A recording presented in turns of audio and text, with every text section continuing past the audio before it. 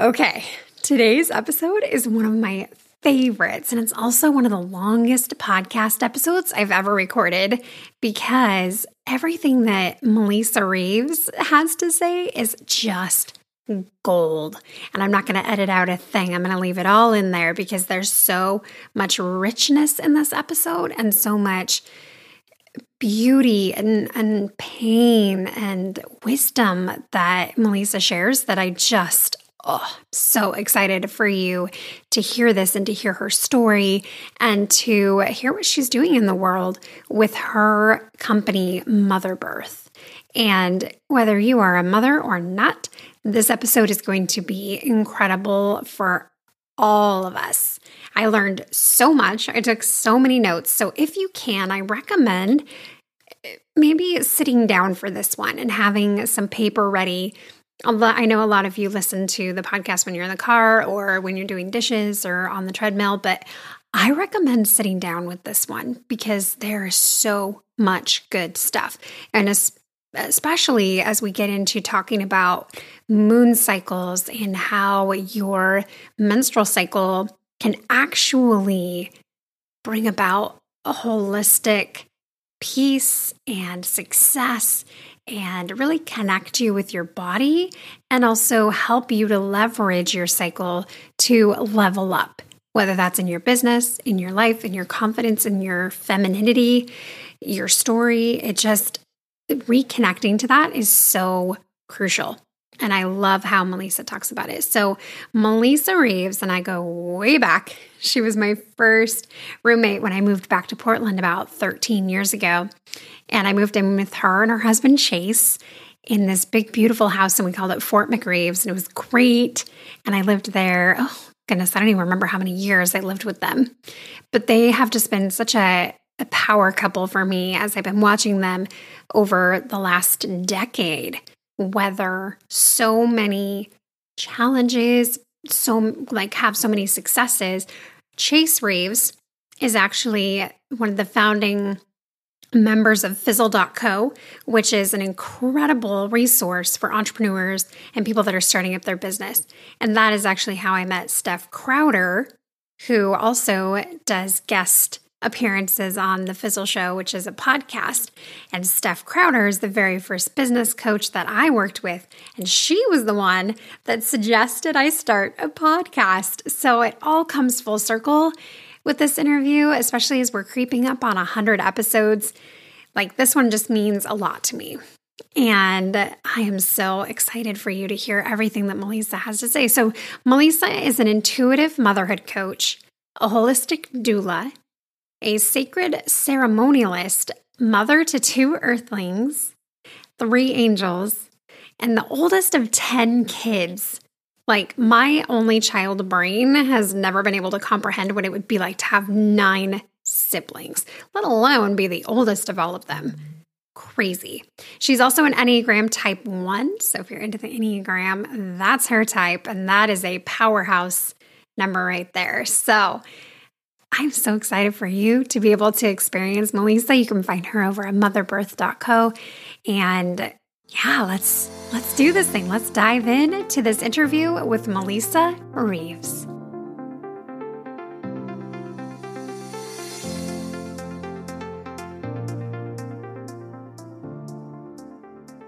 I have Melissa Reeves on the show today. And Melissa, as you heard in her intro, is just a powerhouse of a woman. And I just have so much respect for her and for her mission and what she's doing in the world.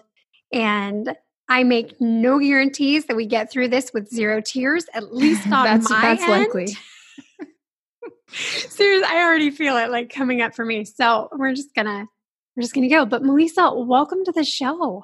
Thank you. Thank you for having me. Did you find me on Craigslist, perchance?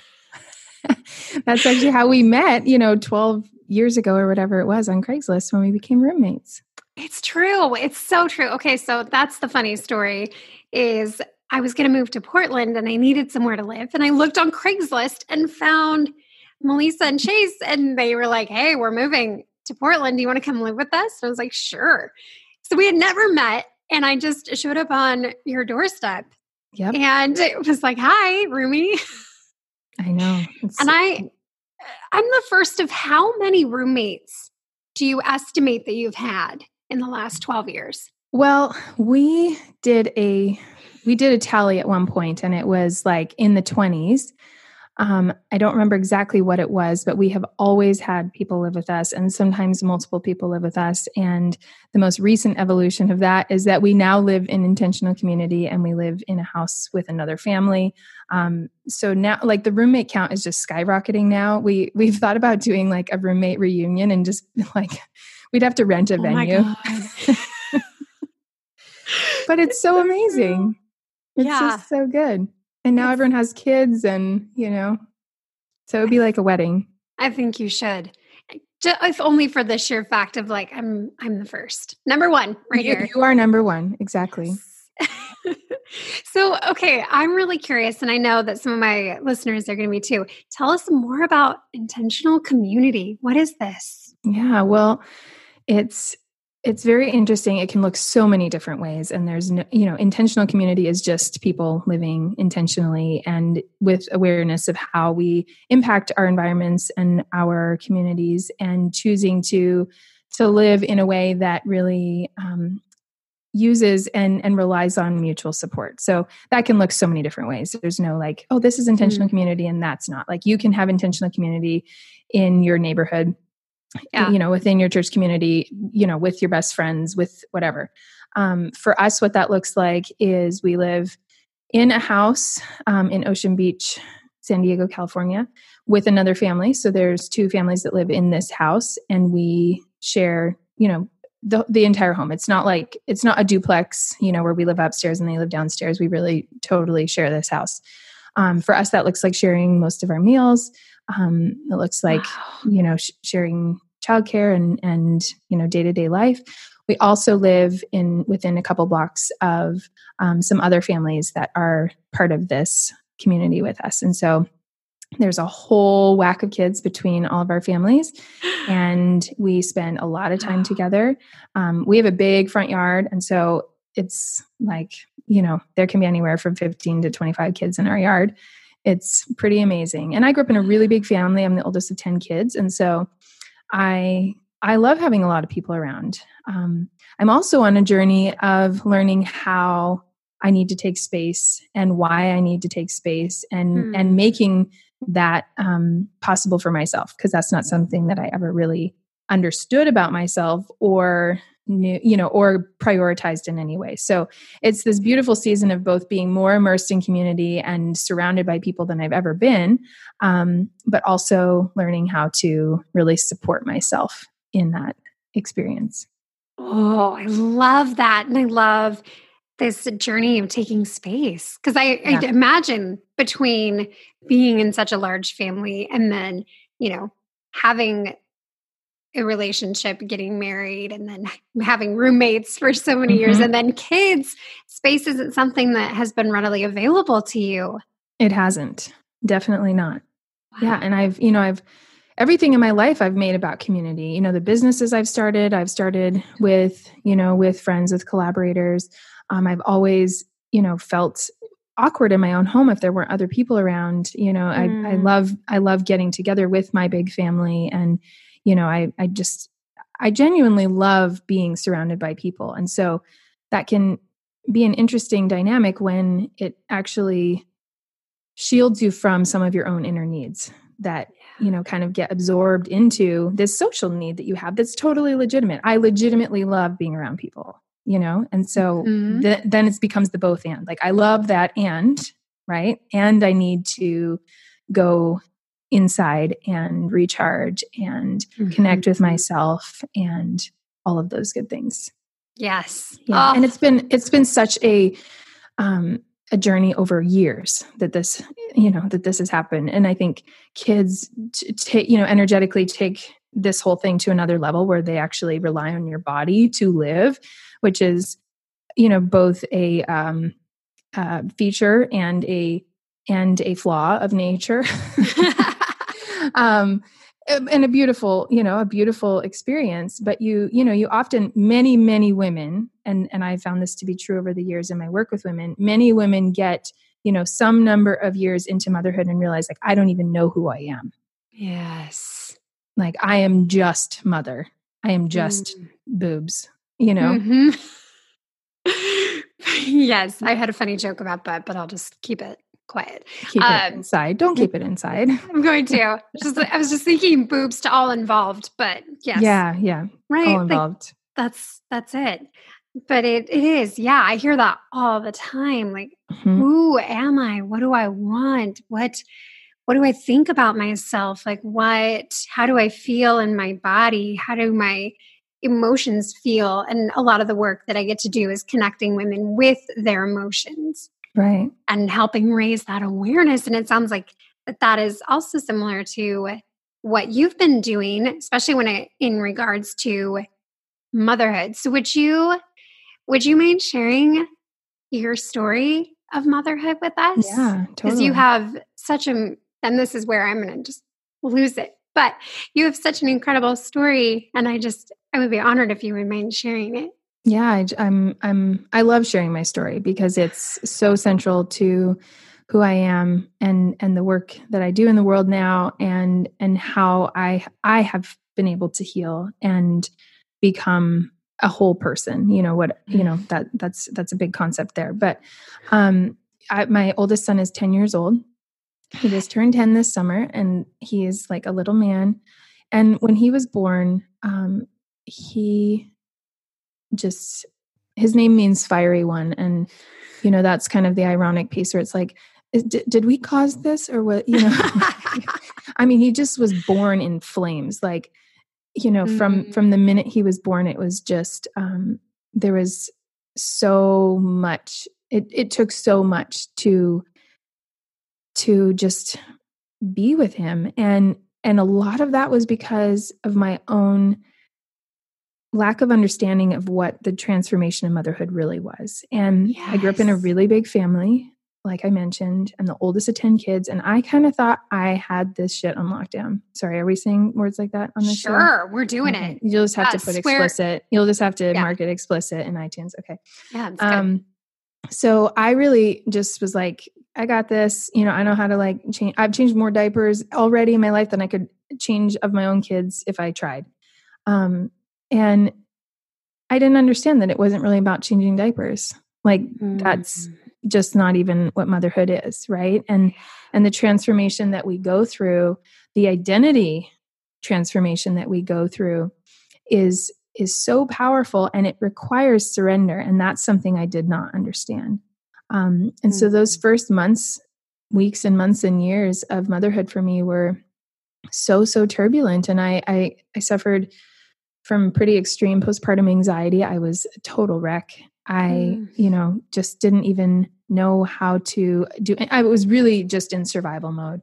Yeah. And that was true in our family in general. My husband was also in survival mode, and we were just kind of getting by. And for me, that season didn't really end. It's not like, we hit the 6-month mark and I was like, oh, things feel lighter.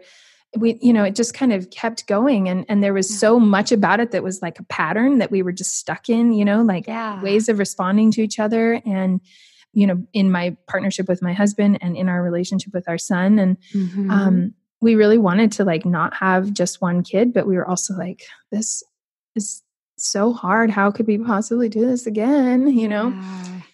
And so when Aiden was 3.5, we were like, we're just going to do it. It's, who knows what this will be, but we're going to do it. Yeah. And we really just did, we wanted to have him to have a sibling. And that was a huge motivator in that decision. And I don't advocate for or against that as a deciding factor. I think that that's so personal, but yeah. I think we got pregnant with our second son, and that pregnancy was this really interesting mix for me of still, I was actually, my anxiety with Aiden, my oldest, was the most heightened it had ever been since he was probably an infant. He and I were like in it. Wow. in such an intense way. Yeah. And yet I was experiencing pregnancy in this very different way than I had experienced the first time. I felt really connected to my body. I felt really aware of how I wanted to cultivate connection, with this baby, the kinds of choices I was preparing for in birth. It felt really different. And I actually felt really confused by this dichotomous experience I was having of really struggling with my relationship with my older son and feeling so connected to this baby that I was growing, that I actually felt a lot of guilt about it. And I felt a lot of worry that, my son would be born and it would be so obvious to my older son that, this baby and I had this great connection. And I just I felt tormented by that because it just felt like, that's not what I want, but I felt helpless to change that. I didn't know, I was so stuck where I was. And so as we got towards our due date with our second son, that feeling really, really heightened, and I was in a pretty difficult place in those final weeks. I went into labor with my son. He was overdue, and we were planning to have a birth center birth. And I'd had my midwife that morning check on everything, and she swept my membranes to get labor going. If anyone here, we don't have to get into those details, but so I went into labor that day, and we, kind of labored at home throughout the day, and things were just kind of slow and easy. And around midnight, we decided to go to the birth center because it was like, okay, now I'm feeling like it's getting harder to cope. So we headed out, and when we got there, my midwife couldn't find the baby's heartbeat. And so that kind of started this flurry of activity, of both, first feeling like, oh, there's just a problem. It's just, it's just like a error of the equipment isn't working correctly, or, the baby's just in a funky position, and you're kind of rationalizing what's happening. And then it quickly shifted to like, oh no, this is not an equipment failure. We're like headed to the hospital, which was right around the corner. And we did. And, still hoping like, oh, it's just, we're going to get there and everything's going to be fine. We got there and everything was not fine. And that was the moment for me. I was laying on that bed in triage, and I remember standing in my mind on the edge of this cliff and knowing I could go over this edge, not come back. And I stood there and I knew that that's not what I wanted. And I stepped back from the edge of that cliff, and I decided to surrender to what was happening. And there's so much more in that story of like all of the things that happened and all of the feelings and all of the thoughts between, realizing what was happening in that moment. But I stepped back from the edge of that cliff and I decided to surrender. And one of the really powerful things about that experience was that in my first labor with my older son, I had a 56-hour labor that was just like, one of the most like, this went wrong, this went wrong, this went wrong, this wasn't working, your body's broken, this is terrible. I pushed for 4.5 hours. They had to, pull him out with a vacuum. Like, everything but a C-section, and like this close to a C-section, and just left you with that feeling of like, I don't work. Like my body wasn't made for this, which was such a shock to me because clearly my mother's body was made for it. So what's wrong with me, and this experience of preparing for birth so differently for my second son had really increased my confidence, but I was still like, uncertain, like, what's it going to be like in the moment? Like, am I made for this? Can I do this? And then we're like standing on this brink of, utter despair. And, like, how do you keep moving forward in that, knowing like, what is this for? Like, how do you go into the process of birth knowing there's nothing on the other side, right? That's what it feels like. And I realized in that moment that this was the way my son needed to come, and to allow him to come and allow this to be our story together. And at the point at which, this kind of we're at the hospital and everything had slowed down. My labor had completely stopped. And they were telling me, it's going to take days. Like we'll have to induce you. And, it takes a long time with stillbirth. And I just remembered being in that first birth and it being days. And I was like, so days plus days, is that what you're saying? Mm. And the most powerful thing happened. I made that decision to step back from that edge and to surrender. And my son was born 5 hours later. Wow. And it was the most peaceful, beautiful, connecting experience of my life. And I had never imagined that I could trust my body, again, from that first birth experience. And certainly in this moment of grief and despair, feeling so disconnected from that trust, right? Yeah. And yet that's exactly what came through. And that's exactly what the gift of Rowan's birth was that I knew that my body knew what it was doing, and that I could trust my body. And so that experience was the beginning for me of healing everything in my life. And so, there was obviously so much related to just that grief and that pain and the season that followed of just being with that. But what it was an invitation to healing my relationship with my son, my older son. It was an invitation to healing my relationship with myself, with my body. It was an invitation to healing my relationship with my mother. It was an invitation to healing my relationship with my partner. Everything in my life was ready, had been ready to be healed. And this was the catalyst for that to happen. And so that was 6 years ago. This summer he was born. Mm-hmm. And it's been like, a 6-year journey, and I'm still on it. I'll be on it for forever. Mm-hmm. But the first gift was really the restoration of my relationship with my older son. And I remember in those days thinking I'm just going to have to endure this relationship. I'm just going to have to make it through and hope not to screw it up super badly. And hopefully he goes to college someday. Mm-hmm. Those were not subconscious thoughts. Those were conscious thoughts. That's how I felt about it. And I now have the most vibrant, beautiful, connected relationship with him. We've been through plenty of ups and downs, but we are just so deeply connected. And I'm so grateful for that. I have another daughter who was born 2.5 years ago on Valentine's Day, my little medicine baby. And she was born peacefully at home.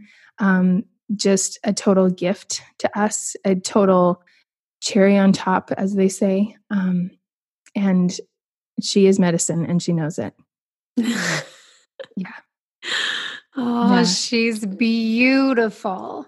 She's so beautiful. You both make great looking kids. I will just say that. They're gorgeous. Thank you. They have your eyes, just these big brown eyes that are just beautiful. Thanks. Yeah, she's very beautiful. Her spirit is, it's hard to describe. I just say that she's medicine, and she knows it. I love that. Oh my gosh.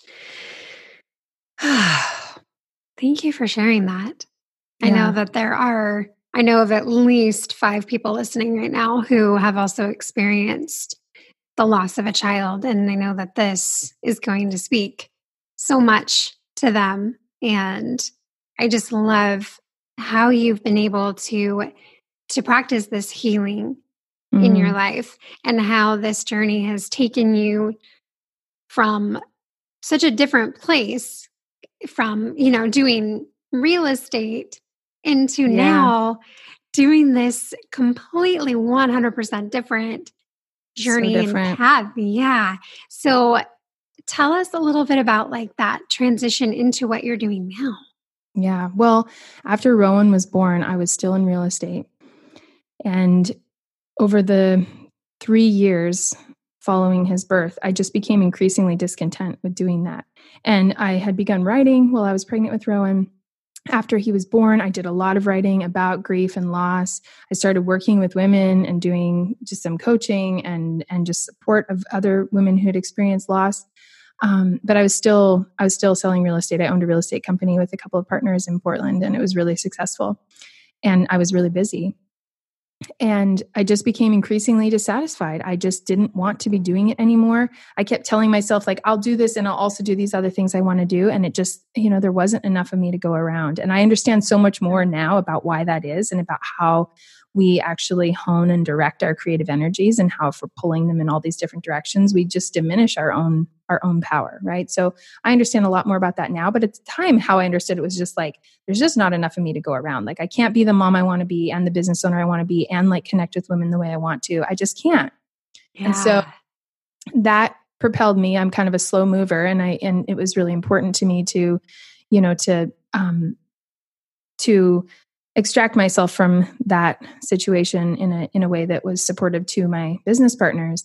But I decided, I'm not going to do real estate anymore. And I'm just going to focus on this work with women. And I didn't even really know what that meant at the time. Like, I'd been supporting women and working with women, but pretty informally. Yeah. And still on this healing journey myself. At the time that I quit real estate, I was pregnant with my daughter, Etney. And so still moving towards that experience of like, what's it going to be like to give birth again? Knowing all the things I had experienced. And so, this is like all happening, it's all at the same time. And after Etney was born, I started working more specifically with women around trusting their bodies again after loss, and really taking women through a journey of doing that and of preparing for birth after loss. And that felt really good and was just a really beautiful way to even process my own experience and to distill like what that experience was into something that could be shared with and be impactful to other women. And then as that work evolved, it really became about like supporting women through transitions, right? Because I started to realize that grief and loss and trauma are not unique to pregnancy loss, that all women have experienced these things. And I have experienced them throughout my life, long before I'd ever had a pregnancy loss. And I actually had 3 pregnancy losses. And so really starting to see like how this is all connected, and how we have these experiences throughout our lives of trauma, of grief. Most of us are compartmentalizing those things, packing them up, putting them on the shelf, and never actually processing them, never releasing them. And so the more my own experience of healing happened, and realizing that healing is so inseparable from release. And we can talk more about that. The nervous system is such an essential part of healing, and realizing that I really just wanted to support women with that work, whether it's, pregnancy loss or, sexual trauma or, whatever that is. All of these things get actually stored in our systems if we're not releasing them. And so that has moved me. And I've, over the last couple of years, done a number of different trainings around coaching and transformational facilitation and the nervous system. And now I'm becoming an herbalist. Like, there's just kind of all these different ways that I'm bringing in to support women in really realizing what their own journeys are, connecting them back to themselves, and really specifically looking at how our wombs are the center of our experiences of the world. And that's not specific to motherhood or childbirth or childbearing. That's true of women in general. Yeah. So that's been like the what now feels sort of like the apex of my journey, and really where my focus is now is on supporting women through the journey of healing, womb healing, cycle awareness, and cyclical living, and feminine potential, realizing that our feminine center is actually not a limitation as we experience it in our culture, but instead the source of our greatest potential. Yes. Oh, yes. And I want to like go that direction, but I'm going to just pull us back to cyclical living and talking about Moon cycles. So this is something that is a little bit, I feel like it's very old, but I feel like it's getting a different, I think with the rise of social media, especially I notice it on Instagram a lot. There is a huge awareness of moon cycle and how that affects our bodies, and how practices like seed cycling and even cycling your work, your career with your own body's natural rhythms, how that can be so life-changing and so life-giving. Yes. Yeah. Yes. And so healing, especially if you've had a history of distrust with your body, whether that is, having an irregular cycle or no cycle, or struggling with, chronic illness, or just inflammation, just the ways that our body lets us know that all is not well. Yes. And how we can come back to that harmony. I don't like the word balance at all, but I love the word harmony, because I feel like that, and the way that our body does crave that cycle. Tell us, like, I'm going to shut up because I don't know enough about this. I love it. You know lots. I mean, the truth is when I work with women, some have, like you said, been exposed to kind of the Instagram world of talking about this. And so there's some level of awareness, but at the end of the day, most women are like, what? This is what my potential is. Like, this is what's possible. And I think people feel angry. They feel angry that none of this has been, they haven't been exposed to it. It hasn't been something that has been part of their experience. Most of us have grown up with shame and disconnection and feelings of limitation around our femininity, around our cycles. Most of us had, if not traumatic, pretty awkward and uncomfortable experiences of first and early menstruation. The ways that we were, the ways our mothers or other women in our lives communicated to us about those things or didn't, right? It's like, oh, you're going to bleed now, and that means you can get pregnant. Most of us, that's kind of the best that we got. Yeah. And so why would you want that? Like, what would be good about that? If you can bleed now and you can get pregnant, that's a terrible thing. Like, that's not an upgrade. Right. Right. And so, my work is really helping women see how much more is going on than that, and how our cycles are actually an upgrade, right? From, if we think of young women and how they can anticipate their transition to womanhood, and really like understand that they are going to access an aspect of their being that is, it's like unlocking a new level in a video game, Yeah. Or like a new special skill. You're like, now you can, it's just so good. So yeah, I think, with it starts with our own awareness of our own being, right? And ultimately, that's something that, to drop into that, it's not like, it's not like you can listen to this and just be like, oh, I'm going to be like aware of what's happening in my body now. There's so much that's surrounding that. And there's so much that we've experienced over the years. There's so many beliefs. There's so much, trauma. There's so much that women really, it's not like you can just, this is not an intellectual process. I'll summarize by saying, what we're describing is not an intellectual process. Certainly there are ways that we integrate our intellect into this. And it's it's also a very scientific process, but the experience of it is not intellectual, right? So healing in general is something that is so layered, and it's so non-linear, right? We tend to think of our lives in this very linear way. And that's part of how being in tune with our cycle really supports us. It allows us to step outside of that linear perspective and see that we're actually spiraling through life. And we're both constantly changing and constantly coming back to the same place, right? And we get to be aware of both what was, what is, and what is to come, right? And seeing the end as a beginning, seeing the beginning as an end. And that's really at the heart of cyclical awareness and cyclical living. And that's why when you hear people talk about moon cycle or moon time or, anything relating to the moon, the reason that is prevalent is because, like you mentioned, this is both something old and something that is kind of getting a little bit of a facelift, through like just basically social media. Yeah.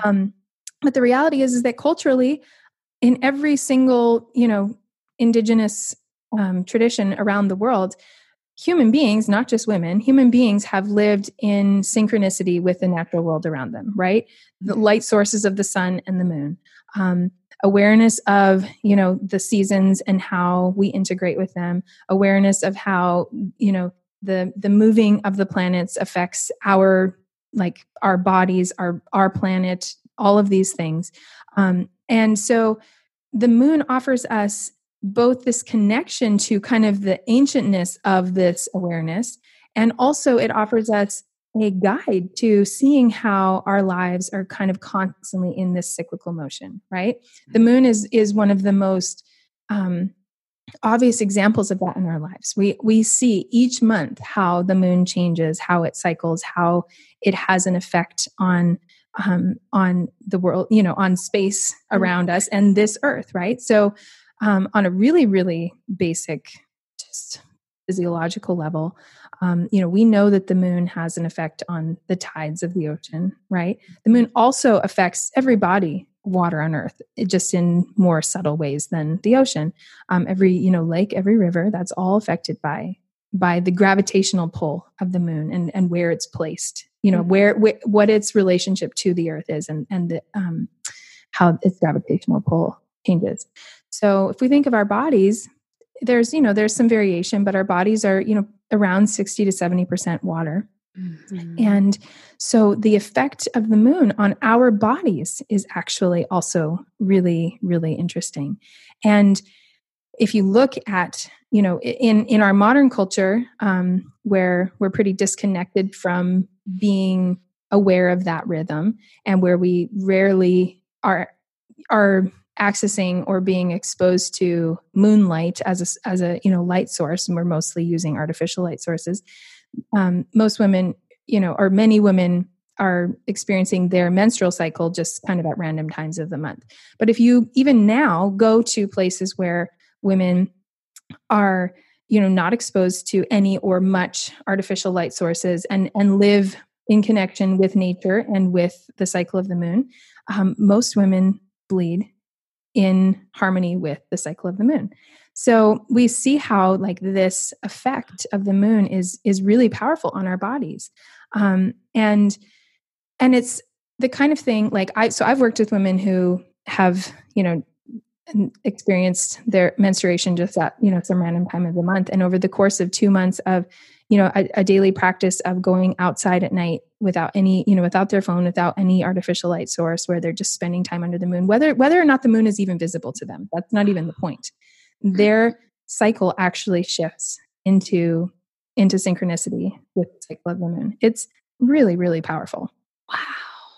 That's amazing to think. It's amazing. That it's something that we're so cut off from and so disconnected from, not just nature itself, but also from our own bodies, and being able to listen and identify what's happening throughout the month. And I love that you can, start to shift that with something as simple as going outside of your house. Yeah. Mind blown, right? Not in a car, not in a restaurant, but go sit on your back porch. Yeah. With a cup of tea, or just, have your bare feet in the grass and breathe and connecting ground. It never ceases to blow my mind how simple it all is. It's so simple. It's so simple. And that's one of the things that I really focus on in my work with women as well. And this is so applicable to mothers, because, mothers have very little time. Especially if you're a working mom, you're at max, right? And so in our modern Western culture, we really have bought into this idea that self-care, and I don't know if this is going to be video, but air quotes. Self-care looks like going to the spa or like a weekend away with girls. And not to diminish the awesomeness of those things, and do those things when you have the opportunity. But if you are relying on experiences like that to be able to reconnect with yourself and replenish yourself, then I'm sorry, but you are going to be like overextended, and you are going to suffer. Be broke. You're just going to suffer. Self-care. Yeah. And so like, discovering and cultivating practices that nourish you in a moment, right? Like you just said, like going outside after the kids go to bed with a cup of tea on your back porch and sitting under the moonlight. That's not something that costs you anything. It's something that, you can easily connect with that. I try to like really work with my clients on like 30-second like restoration practices, because sometimes that's all you get. Like your kids have been pulling on your legs all day long, and you have 30 seconds in the bathroom, and that's it. Right? If that. And so this is another beautiful aspect of cyclical awareness, is that we realize that we are actually self-restoring beings. Our entire system is designed to replenish itself, right? To let go of what is no longer needed, and to nourish what is new. And so when we see ourselves this way, we realize that every moment is an opportunity to connect with where we are at, and to realize that, like, yeah, a weekend away would be nice, but I'm going to take 3 deep breaths right now, and I'm going to trust that like this moment is actually this is enough. Not, enough is a challenging word, but like this is what I need in this moment, and this is what I can do in this moment, right? And then we also get to connect with how, and we can talk about sort of the inner seasons and how that works. But we get to connect with how, maybe we feel really like dry and like inward and kind of like grumpy, which can be really frustrating if you're, if you have little children, or if you have a big week at work and you just have to get a lot done. And if you see that way, like if you are connecting with the way you feel as like, this is just how it is, and this is how it's going to be, that's really defeating. Whereas if you see that this is how I feel right now, and I'm going to be present with that, and I'm also going to acknowledge that I'm going to move through this, right? Something else is coming. Something else is going to move through me. Then you get to surrender to what might be actually not that great of a moment, but also like the anticipation of that shifting, of that relief, right? Yes. And I love that you're talking about letting just that discomfort take up a little bit of space, instead of just like poo-pooing or shooing or trying to dismiss it, but just like, oh yeah, I'm aware of where I'm at. I'm aware of this, like you said, I love the word just dry, this inward kind of, not to use the word constipated, but a little bit of just. That's a good word.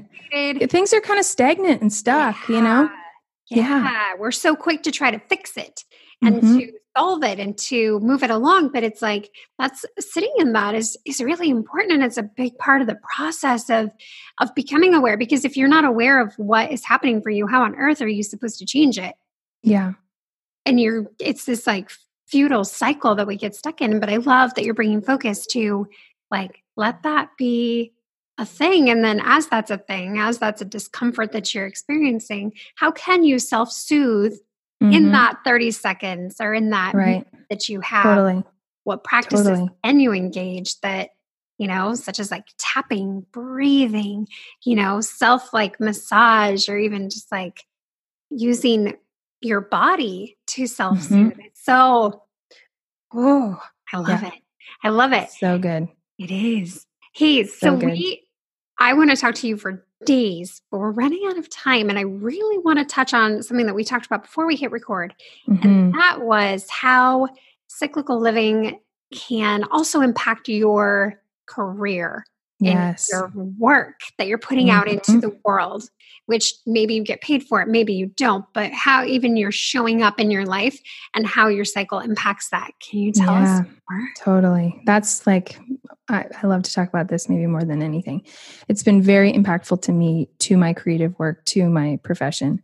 And in my coaching practice, a lot of my clients, that's the work they want to do. They want to understand, how can I level up? Like, how can I, because we're surrounded by all this messaging, right? Like hustle and heart and, like drive and, all of these things that are lean in. That's like probably the perfect example, right? How can you lean in? How can you be all you can be, all of these things. And I don't want to demonize any of that language. And yet the beauty of cyclical awareness is that we get to harness the really specific and potent energies of our cycle and use them to enhance and to really amplify the work that we want to do in the world. And so the concept to understand here is this idea of inner seasons. And so throughout the menstrual cycle, we have these 4 distinct physiological phases that are happening. And how much time do we have here? How much time do you have? I have time. I'm good. Okay, I have like maybe 15 more minutes. Okay, cool.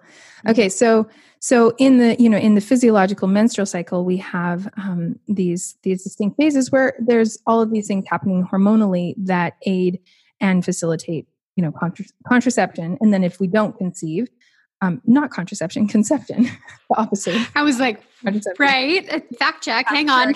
Fact check. We were talking about that before the show. So definitely don't fact check that.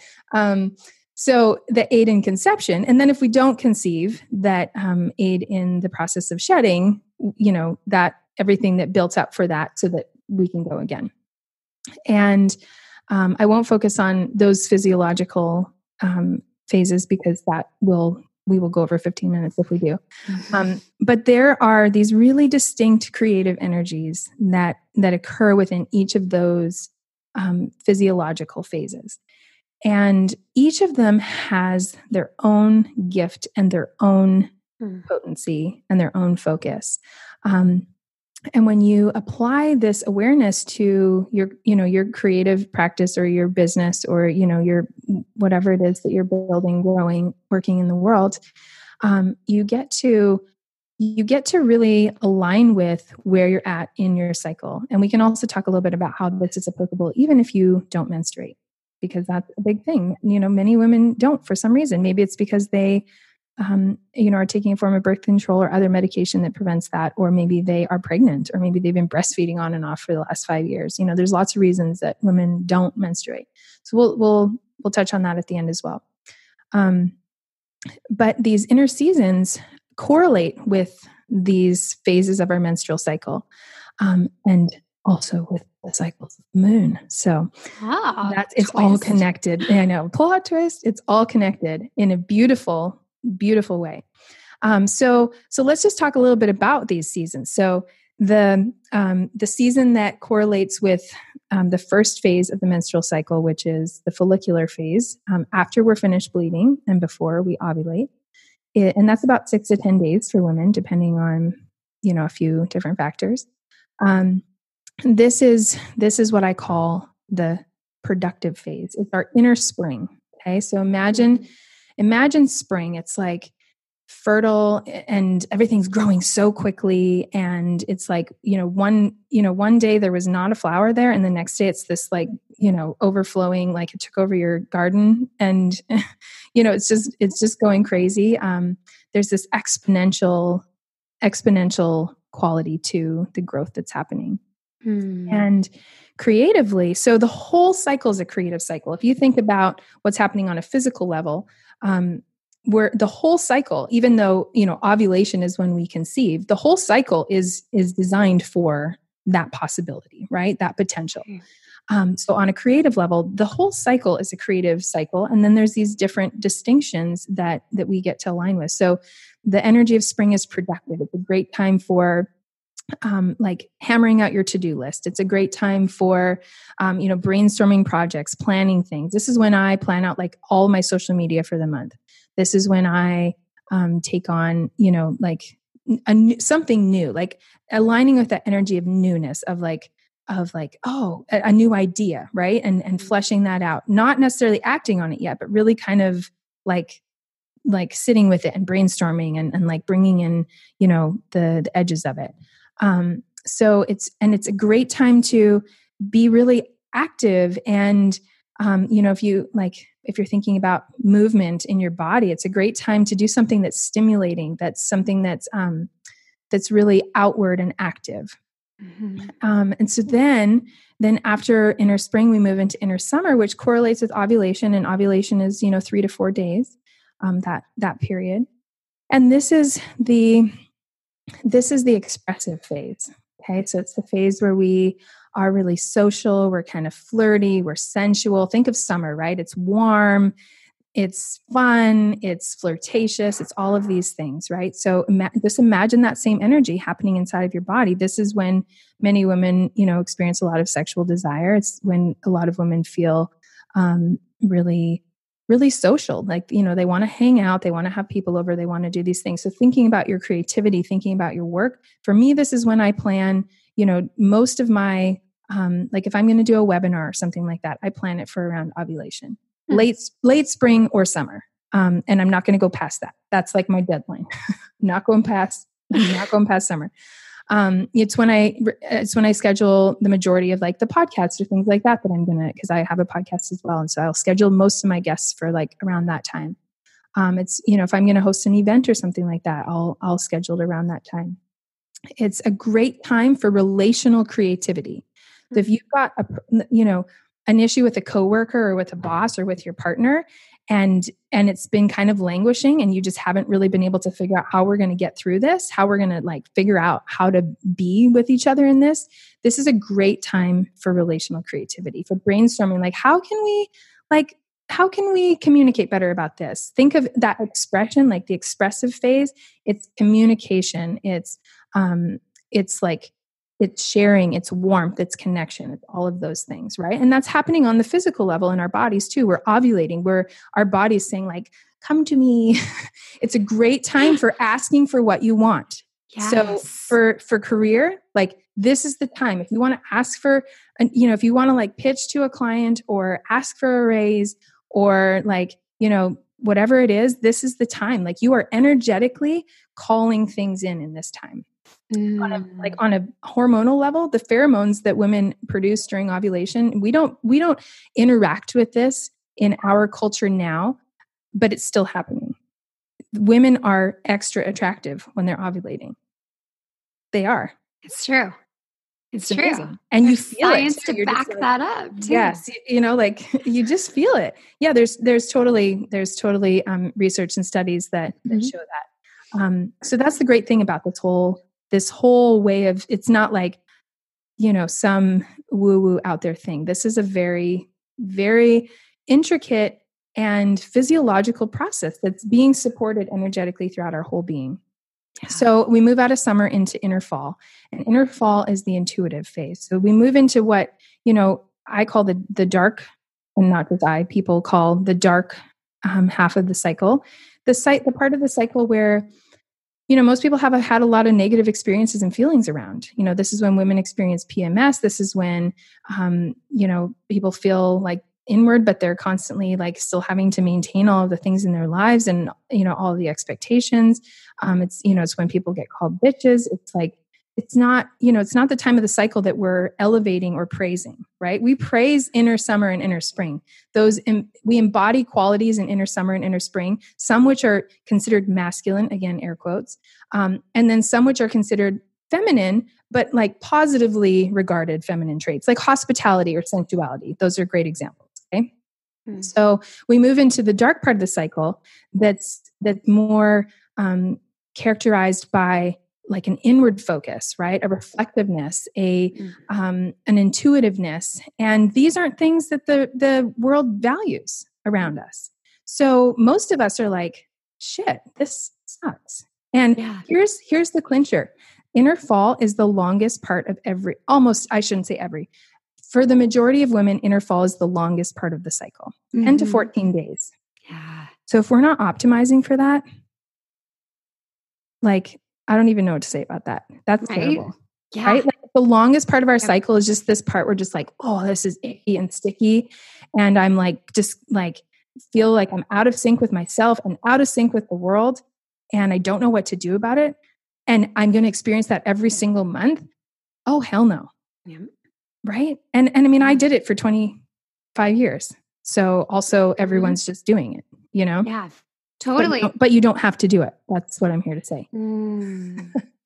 So inner fall is this great time for connecting with your intuitive self. It's a great time for writing projects. It's a great time for evaluating what's working, what's not. Think about a farmer in the fall. He's like, well, that, we didn't plant early enough and now the harvest is poor, so he's like planning for what he's going to do differently next season. So it's this great time to evaluate, to reflect, to see what is the fruit of your life? What is the fruit of your work? How are you showing up? And is that how you want to show up? Right. So that it's like, it's my favorite now. It's my favorite. And even when it's prickly, it's still my favorite because I get to take all this culmination, right? I get to bring it in. I get to harvest it. I get to experience it and I get to go in and I make the space to allow for that. And if I don't, I pay for it.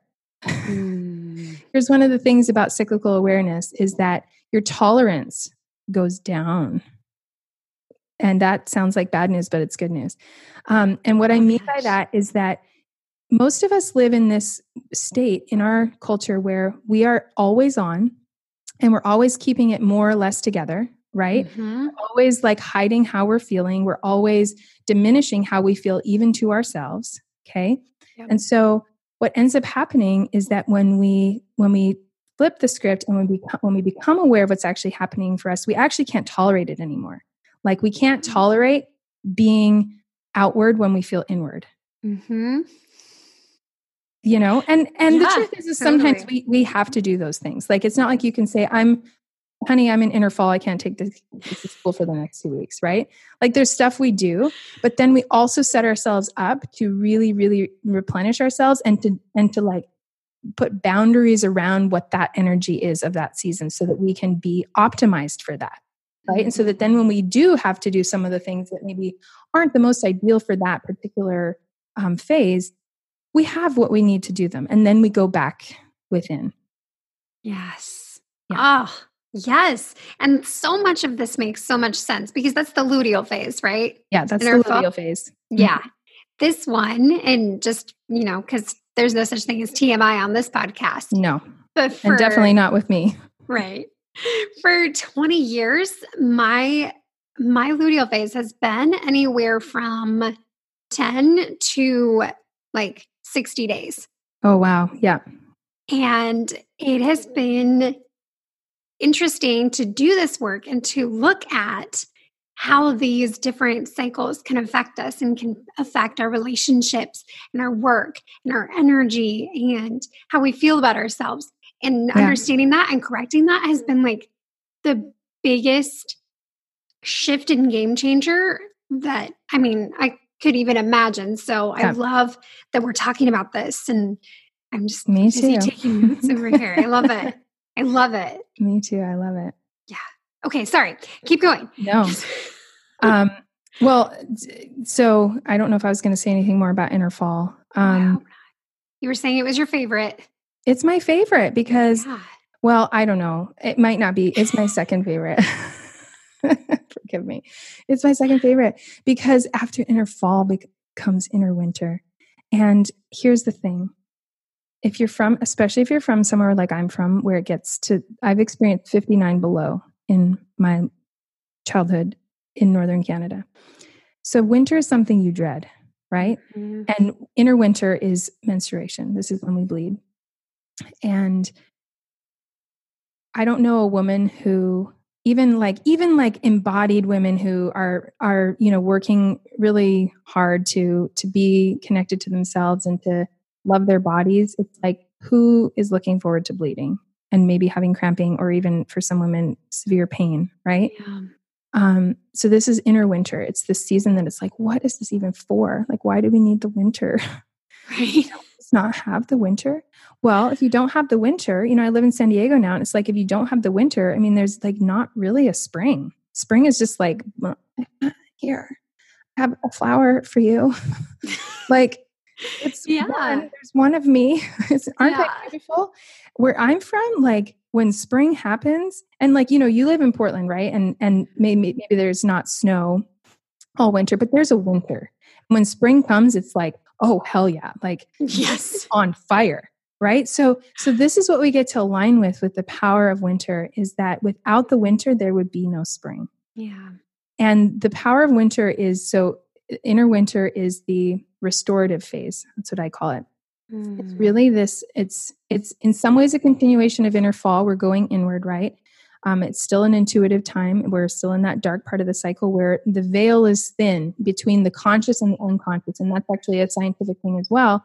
The membrane between the right and left sides of our brains is actually thinner during the last part of the luteal phase and the early part of the menstrual phase. So inner fall and inner winter. And so we actually have greater access to our unconscious mind and to our intuition during this time. So it's this beautiful time to just continue to be with what you've been reflecting on and what's coming through. And then what really happens in winter is this energy of release, this energy of letting go, of surrender. And that's what's happening in our bodies. Our body is saying, we no longer need this. And we are making room for what is new. We're going to let go and make room for what is new.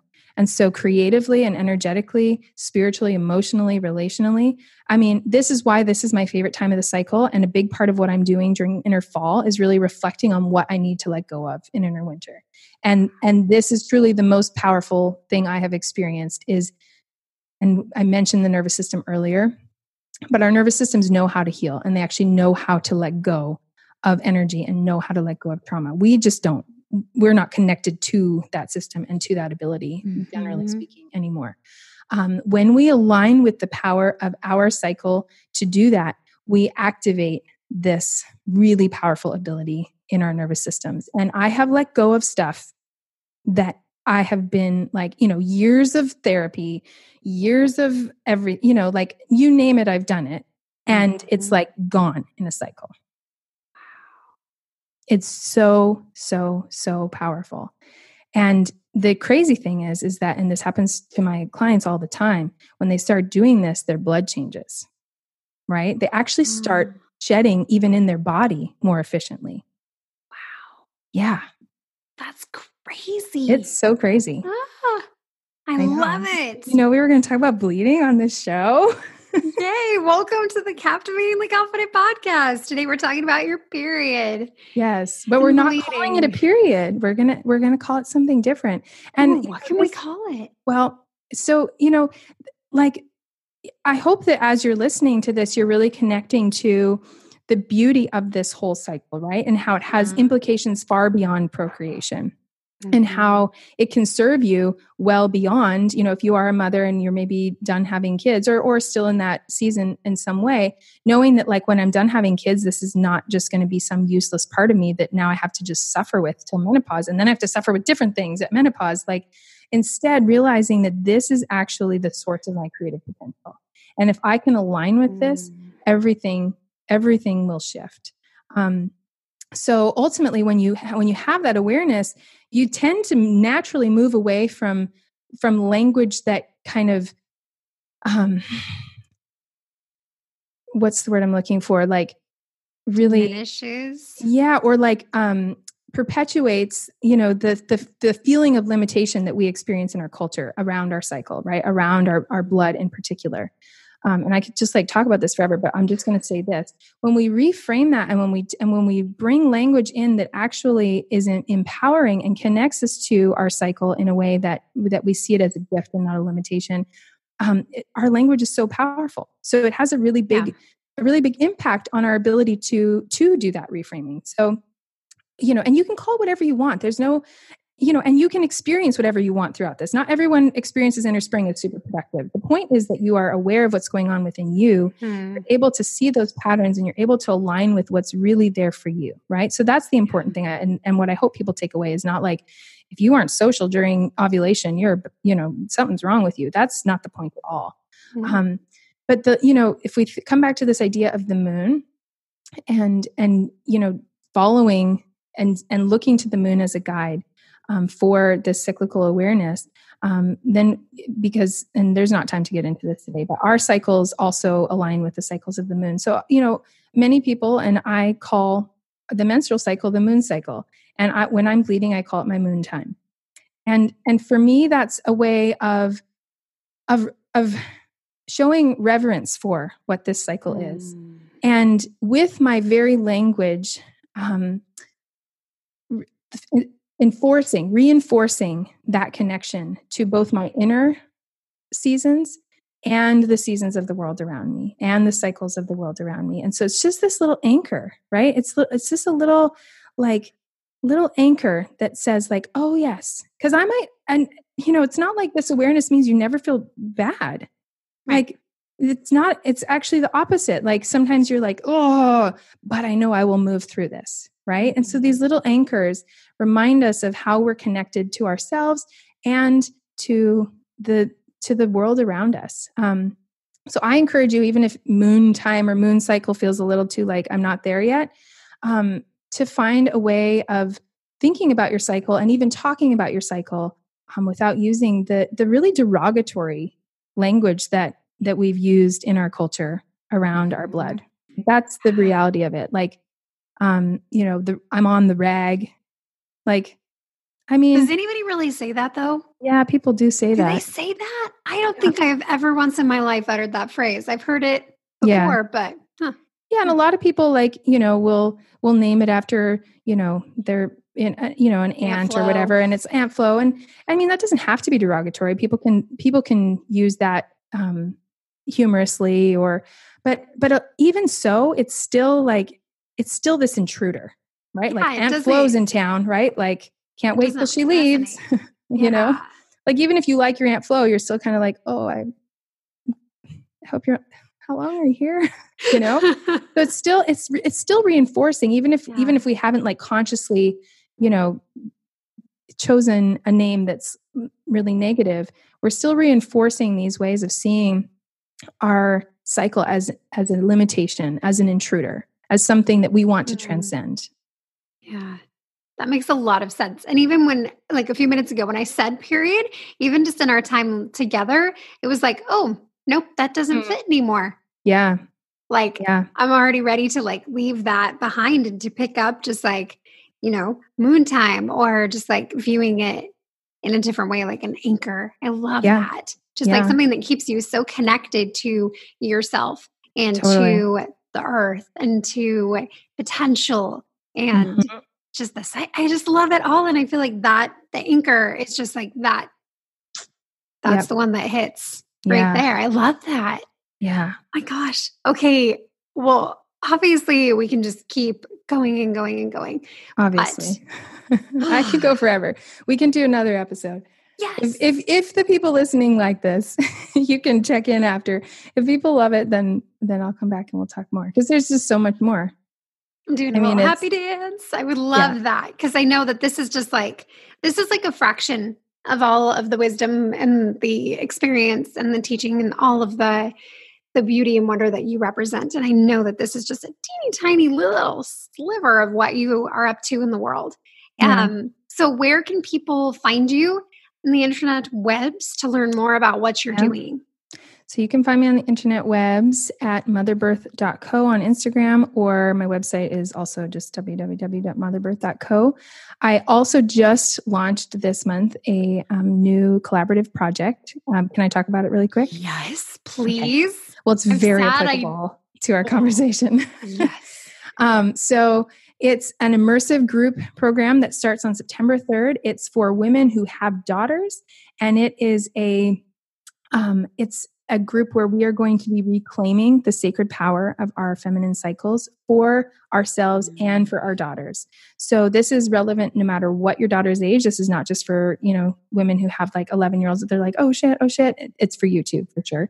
But it's no matter what your daughter's age, this is about bringing our daughters into this kind of cyclical awareness in such a way that they anticipate their transition to womanhood, that they know that it's going to be an upgrade. And that they're connected both to their own selves as well as the cycles of the world around them. And so it's really going to be a journey of healing and embodiment for women, because so much of this is about us living this, right? We can't teach our daughters how to do this. We have to do this. We have to show up this way so that they, like, how are our daughters going to, I did not want what my mother represented, how would our daughters want the version of like, you're going to bleed and now you can get pregnant? Like, who wants that, right? Yeah. So it's about going way beyond the basics of sex education. We're going to talk about all of this stuff that we're talking about here in more detail. We're going to talk about healing through our maternal lineage. We're going to talk about archetypes for girls. We're going to talk about consent and how it's not just about sex. We're going to talk about building circles of support for ourselves and for our daughters. And we're going to talk about everyday ritual and integration. So that starts September 3rd. It's an online group immersion, so it doesn't matter where you live. We'll have weekly calls every Tuesday, and if you can't make it to all of them, that's fine. I have early bird pricing through August 26th, and that is $199 for the group. So you can find all the information at moondaughters.com. I didn't even say the name. That's why it's called Moon Daughters. Now you know. You know because you listened to this episode. We're all daughters of the moon. And so, yeah. So moondaughters.com, and you'll see all the information there. Okay, now I'm not super sad that I have a son, but I'm kind of super sad that I have a son.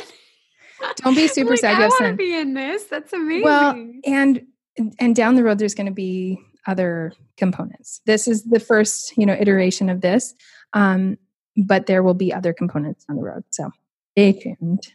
Okay. Yeah, we will for sure. Well, Melissa, thank you so much for sharing all of this incredible wisdom and insight in your story. You are a beautiful human being, and I am so glad that we got to chat today. Me so too. Thank you so much. I'm really, really honored to be here. Thanks, Kim.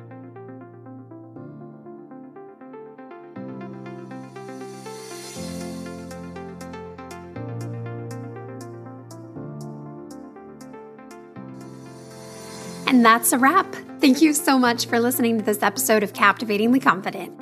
I am so excited that you're here and investing in yourself. If you want to learn more about Captivatingly Confident, you can visit my website, captivatinglyconfident.com. You can also follow me on Instagram at kim.ludeman. Thank you so much for hanging out today.